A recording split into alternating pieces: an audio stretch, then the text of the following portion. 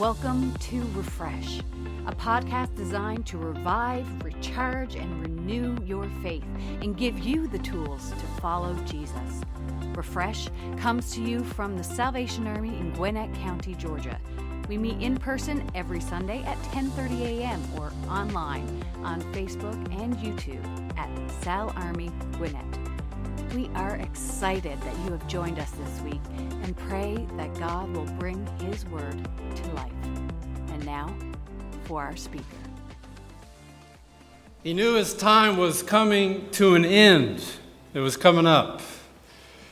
And he pulled his son close to him so to make sure he can hear.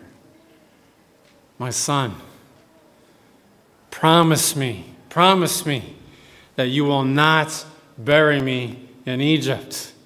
But when it's my time to rest with my fathers before me, promise that you will carry me to where my forefathers are buried.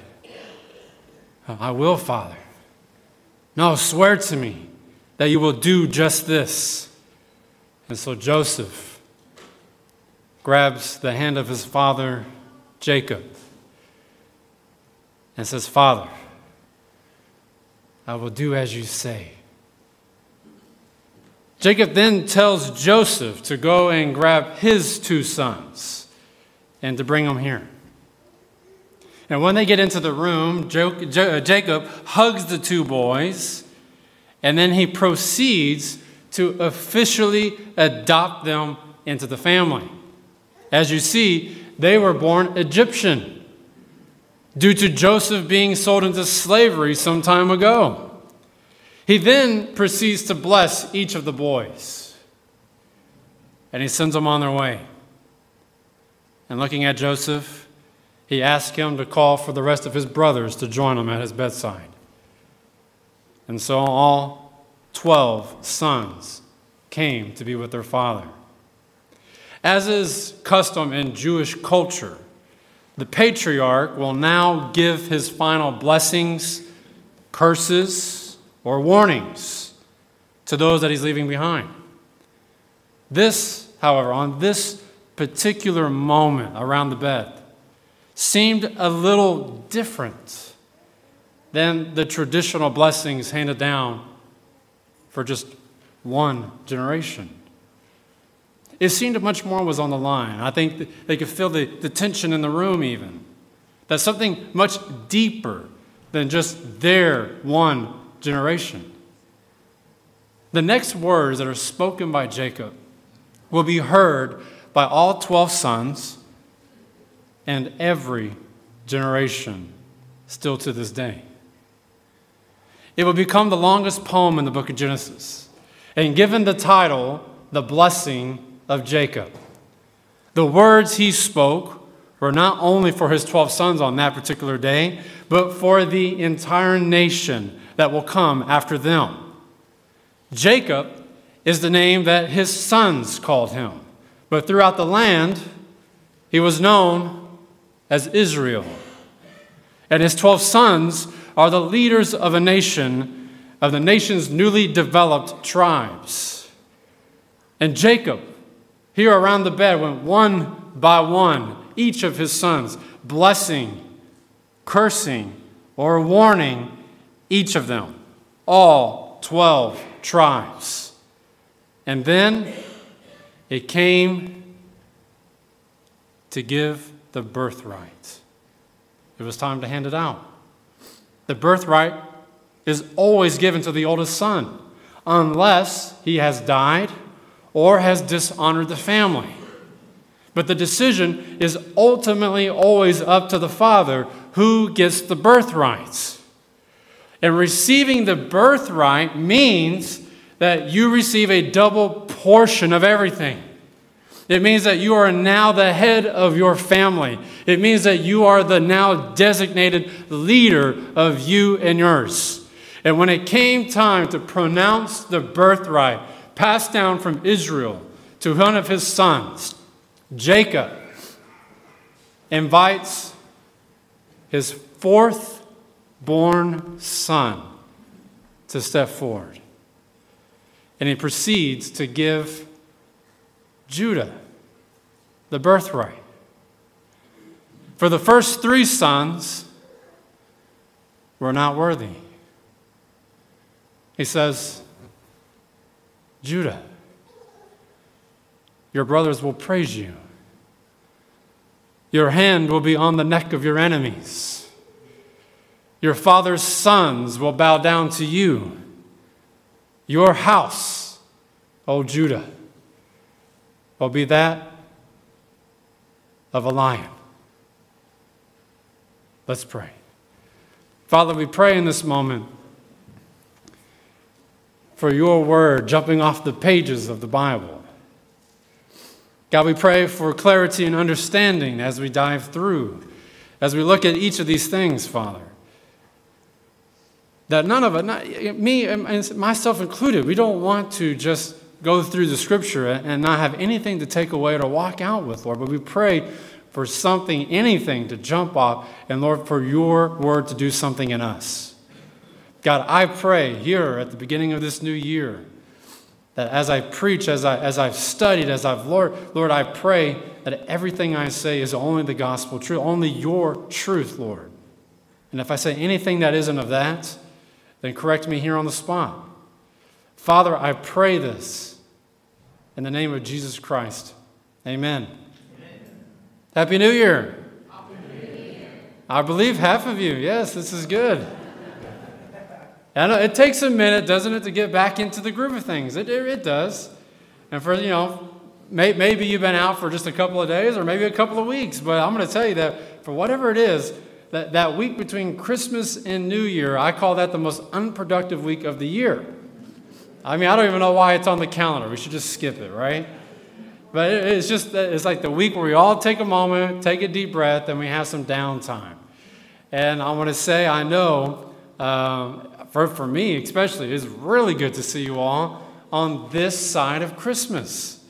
And so now we're here in January, looking forward to the new year, 2023. I will tell you, I have missed preaching. I have missed being here and spending my time as I would, studying and learning. But Christmas, our duty in Christmas matters. It does make a difference in a lot of people's lives. And so now, with that behind us, I'm excited to be back here. And I hope that for those of you who traveled, everything went smooth. I'm hoping if you were on Southwest, maybe that got figured out. But it's good to see. I know you're here. And for those online joining us right now, we're excited to have you as a part of our family and congregation joining us as we dive into the new word here. Now, I thought that we would start this new year by just simply looking at Psalms chapter 1, or Psalms 1, I should say. There's only 6 verses. But I thought we would just look into Psalms 1. Now, this here is not a very long psalm. Only 6 verses in nature, as I said. But it's full. This particular psalm is full of wisdom and theology. It's all over these verses. Now, the book of Psalms, the actual book itself, the book of Psalms, is a very interesting book. You see, it really isn't a history book. It's not a law book or a book of prophecy per se. It's a collection of collections. That's what it is. The name, actually, psalm in Greek means song or hymn. And in Hebrew, it means praise. It was the original hymnal of the church. This is where we went to get our songs. Now, we often contribute David as the author of Psalms. And though that's true for most of them, he wrote 73 out of the 150 of them. There are actually 6 other identified authors throughout the Psalms. And out of the 150 of them, 47 of them are anonymous, with no declared author at all. The book of Psalms is also the longest book in the Bible, containing both the longest and the shortest chapters in all of Scripture. It is also the most quoted Old Testament book throughout the entire New Testament. You heard that right. It is the most quoted Old Testament book in the entire New Testament. Now, you might think that it would be the Torah or perhaps maybe one of the prophets that they would bring up over and over again. But no, it's the book of Psalms that is often quoted. Now, I have to believe that this is because humanity expresses itself through songs, through poems, through hymns. I think this is something that we just lean toward when we want to express ourselves as some artistic thing. It captures the emotions that we're feeling at that moment in time. And when it's read and sung correctly, it allows us, the participants, to feel what the author was feeling when it was written. Oftentimes, many times, it's what we turn to when we just can't find the words. And there it is. Jesus was no different. When experiencing the worst pain in his life, hanging from a tree that Roman soldiers nailed his hands and his feet to, the pain of dislocated shoulders, the pain of a spear in his side, the pain of thorns on his head, the pain of being rejected by the very ones that he came to save. It wasn't the laws, it wasn't the history, or even the prophets that he turned to on the cross. No, it was a song. Eloi, Eloi, lama sabachthani. My God, why have you forsaken me? Psalm 22:1. The Psalms are living and breathing truths and wisdoms, captured moments in time that can be called upon over and over again from the time they were written until the time they're not needed anymore. It's an easy way, just by going through the Psalms, an easy way to put praise on your tongue by just reading and saying them out loud. Or it's even an easy way to release mourning from your heart when you just don't know where to go. Now, the final formation of the book of Psalms, as we know it today, the way it's structured, the way it's pieced together, wasn't really finalized until the first century. And then it was divided into 5 sections, the book of Psalms was. And they did that intentionally to mimic the 5 books of the Torah. They wanted that to have that same structure. Now, so when putting a collection like this together, when putting all these psalms and spending all this time and you know in what orders and what way, when you're doing this, where do you start? Where do you put the first one?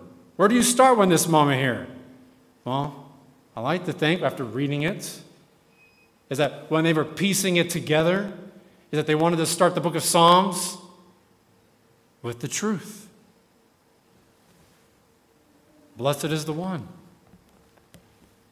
who does not walk in step with the wicked, or stand in the way that sinners take, or sit in the company of mockers, but whose delight is in the law of the Lord, and who meditates on his law day and night. That person is like a tree planted by streams of water, which yields its fruit in season, and whose leaves does not wither. Whatever they do prospers. Not so the wicked. They are like chaff that the wind blows around. Therefore the wicked will not stand in the judgments, nor sinners in the assembly of righteous. For the Lord watches over the way of the righteous, but the way of the wicked leads to destruction. Psalms starts from the very beginning with a clear definition of righteousness and wickedness. From the top, from the beginning. The psalm is divided right there in two sections. The first section speaks on the righteous and what that looks like. But the second section speaking on the wicked and what that looks like. And so right out of the gate, right out of the very beginning, is that the book of Psalms is showing us, showing you, showing me that there is a choice to be made. There has to be a choice that each of us individually must choose either the path of righteousness or a path of wickedness. And no choice is a choice.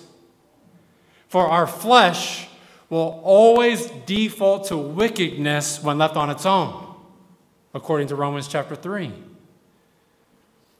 So the psalmist here starts with the word blessed. Now, the word here, used in this particular way in Psalms 1, is not the way that we use it. It's not a brand on one of our t-shirts or a response that we give when someone asks, "How are you doing?" "Well, I'm blessed." No, the Hebrew word for blessed refers to a person who has deep joy and contentment. Deep joy and contentment. Now, how many of us would like to experience and live a life of deep joy and contentment? I think all of us would raise our hands for that. I would raise my hand for that. To experience a fullness of life that can be described or explained as deep joy. How are you doing today? I'm filled with deep joy and contentment. I mean, I would love to answer that way. The psalm says that you can actually have a life that way, that it actually can be done. Now, it says to achieve this, in order for this to happen, that you must remove yourself from the counsel of the wicked. That you have to remove yourself from the influence of the wicked. Now, what does that mean? What does that mean to remove yourself from? It means making a choice. It means overcoming your flesh and choosing the path of righteousness. It means removing the world and all of the evil influences that it has on all of us from our inner circle. From our inner circle. But Captain, how do I show the love of Christ to the world if I'm cutting it off? If I'm removing it completely, how do I show the love of Christ? How do we show who Christ is? That is actually a really good question. See, it is the world that we're after, isn't it? The world that we want to actually show the love of Christ to. It is actually a mandate for believers to do so. But there is a difference between you showing the world and the world showing you. The depths of our hearts, of our minds, and our souls must be reserved for Christ alone. There is no place for the world, for the world itself to be in any of those areas. We can't even give an inch. For the smallest of sins that enter any of those areas will turn into a cancer. But instead, it says, we should take delight in the laws of our Lord. Well, delight in laws? Laws mean no fun. That's what it means, right? How do you take delight in the laws of the Lord? And then on top of that, it says to meditate on them day and night. We are to delight in them, and then we're to meditate on them. Well, Captain, does that mean that I need to memorize all of those laws in the Bible? That I have to go in and actually know what they all say and what they no. You see, this Psalm 1 right here, was written at a time when there was only one covenant. There was only one. the covenant given to Moses through the laws. That was the only thing they had. And it was enough. It was enough to prove that a God who created the world loved his people. It was a sign of God's love to a nation. However, these laws, the laws that are mentioned right here in Psalm chapter 1, they have been fulfilled.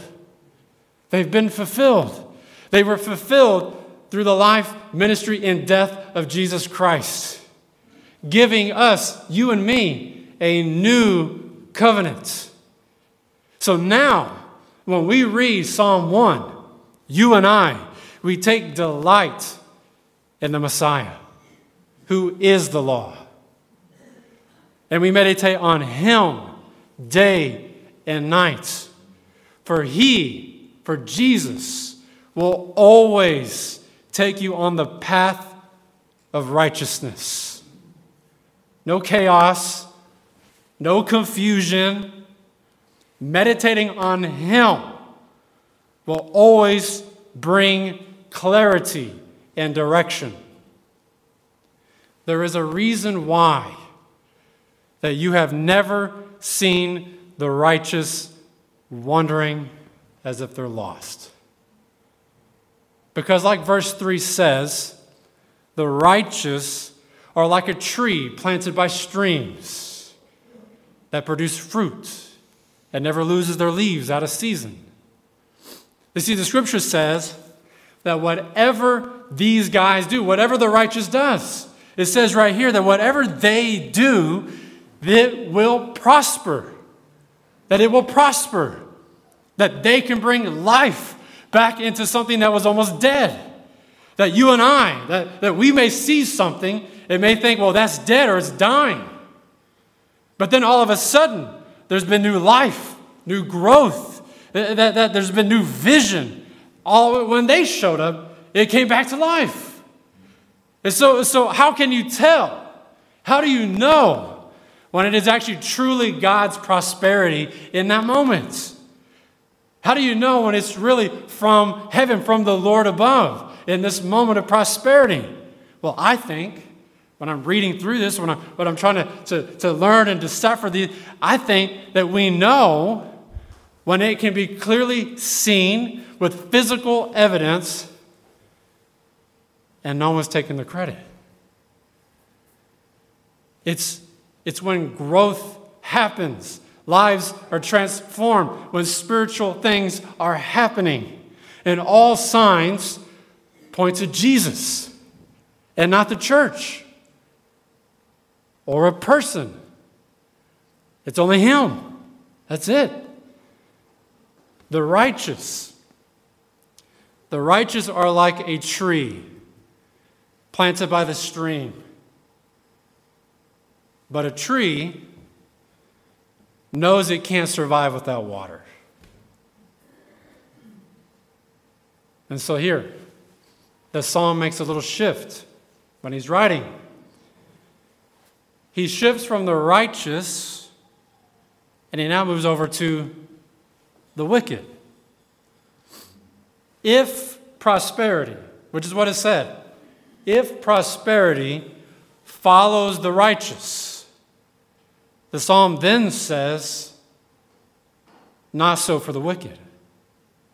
That prosperity does not follow them. Now the psalmist gives us, right here, right next, he gives us an agricultural illustration.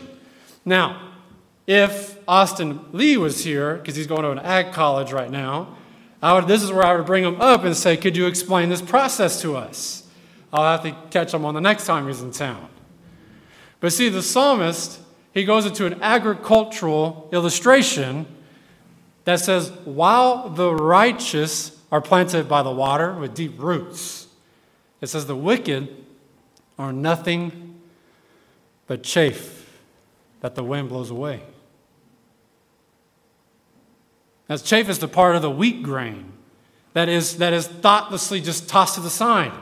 That when you're harvesting these things, it's what's left over. It's what's burned or abandoned at harvest time. It has no value and is considered worthless There's nothing for it. So the idea of chaff isn't just used in the Old Testament. This is not the only time that we actually see this illustration being taught or being brought to the forefront. It was used again in the New Testament when John the Baptist was preparing the way for Jesus. That with great urgency, John the Baptist stood before his own people. And he was trying to penetrate their hearts so that they knew when the Messiah, because you see, the Jews only thought that the Messiah was going to come to punish the pagans and the oppressors of Israel. But John says, no, he's coming to punish the wicked. And listen, brothers and sisters, that includes the Jews. And so as he's standing there and teaching and talking about this, John says that the wicked, regardless of Jew or Gentile, will be chaff that will burn with unquenchable fire. And so the choice that's given to you and to me is to be a tree rooted and planted by a never-ending source of life, or fall powerless to the wind, who will forever push you around. Now, the psalmist closes his psalm by giving us a reality check, by giving us something that we really need to pay attention to. Judgment is coming. Judgment is coming. He writes that when that day comes, the root system of the righteous will be placed to the test, and the wicked will not stand, will not be able to even physically stand when God's wrath is displayed during judgment. But whoa, Captain. I thought that God is a God of love. He is. He is a God of love. We sing about it often. However, the church as a whole right now in today's world, especially the Western church, the church over time has chosen to ignore God's wrath because we are living in the dawn of grace. We often mistake grace as soft. I assure you that the creator of the universe, who told darkness to become light, who spoke the earth into creation, who told the birds to fly and the lions to run, who just by his word flooded the earth, destroyed the city of Sodom, and cursed Egypt with daily plagues, isn't soft. He's not soft. God isn't just holy. He is holiness. He is righteousness. The right to judge is his, and his alone, for he is the creator. It's his right. So where is his love? If this big God is full of wrath, where is his love? Well, it can be found in the blood that was spilled at the cross. For the full wrath of God that was waiting for you and for me was instead given to a person who stood in our way, exchanging his death for our life. In Christ alone, who took on flesh. Fullness of babe and helpless, and fullness of God and helpless babe. This gift of love and righteousness, scorned by the ones he came to save. Till on that cross, as Jesus died, the wrath of God was satisfied. For every sin on him was laid. And here, in the death of Christ, I live. The psalmist writes that the wicked will not be able to stand when the day of judgment is handed out. And so here, verse 6, which is often referred to as the verse that describes the way of the Lord. It takes the first 5 verses of this psalm, and it gives us the bottom line, the way of the Lord. It says, "For the Lord watches over the way of the righteous, but the way of the wicked will perish." So what is your choice? What is the choice? I mean, that's the point of the psalm. I mean, it's something I'm sure at one point was sung out, maybe in a worship setting. Maybe it was read by a person leading a prayer time. Or just simply something we refer back to when we need a good reminding that God is bigger than we are. But the point of the psalm is, what choice? What do you choose? We have to choose. We have to. To either have deep roots by living water, or to be pushed around by the wind, buckling at our knees when judgment comes. For He is holy. He is righteous. And He sure loves you. Because the psalm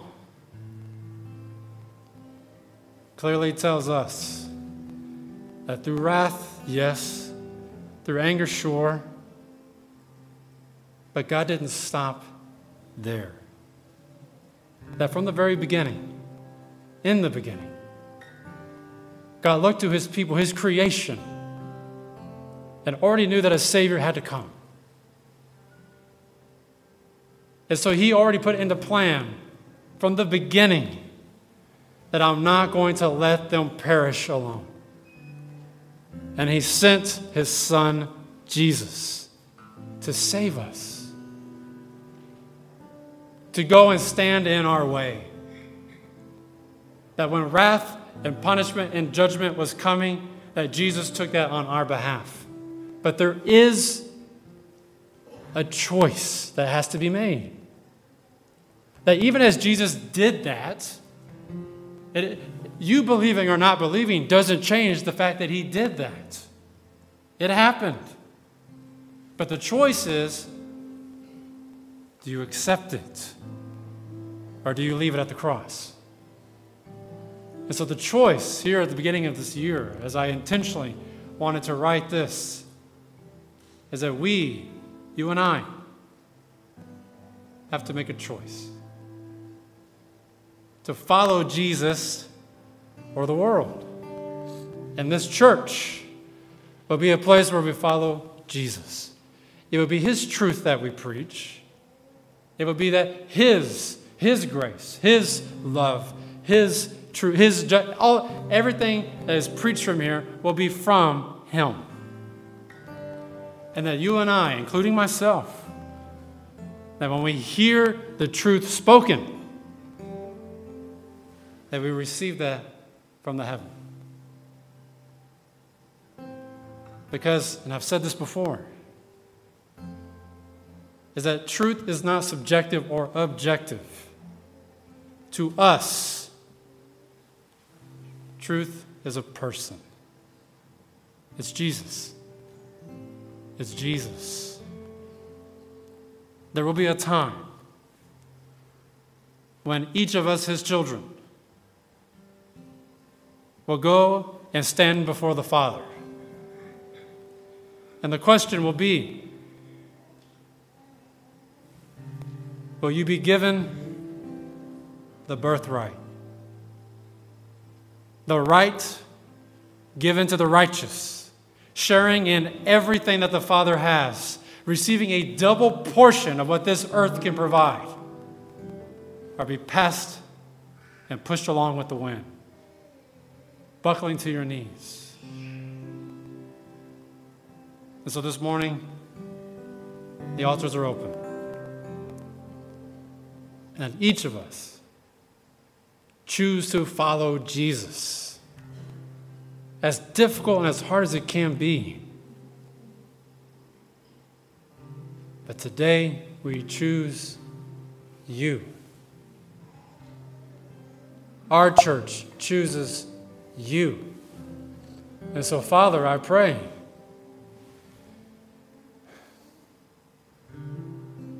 to have your way with us.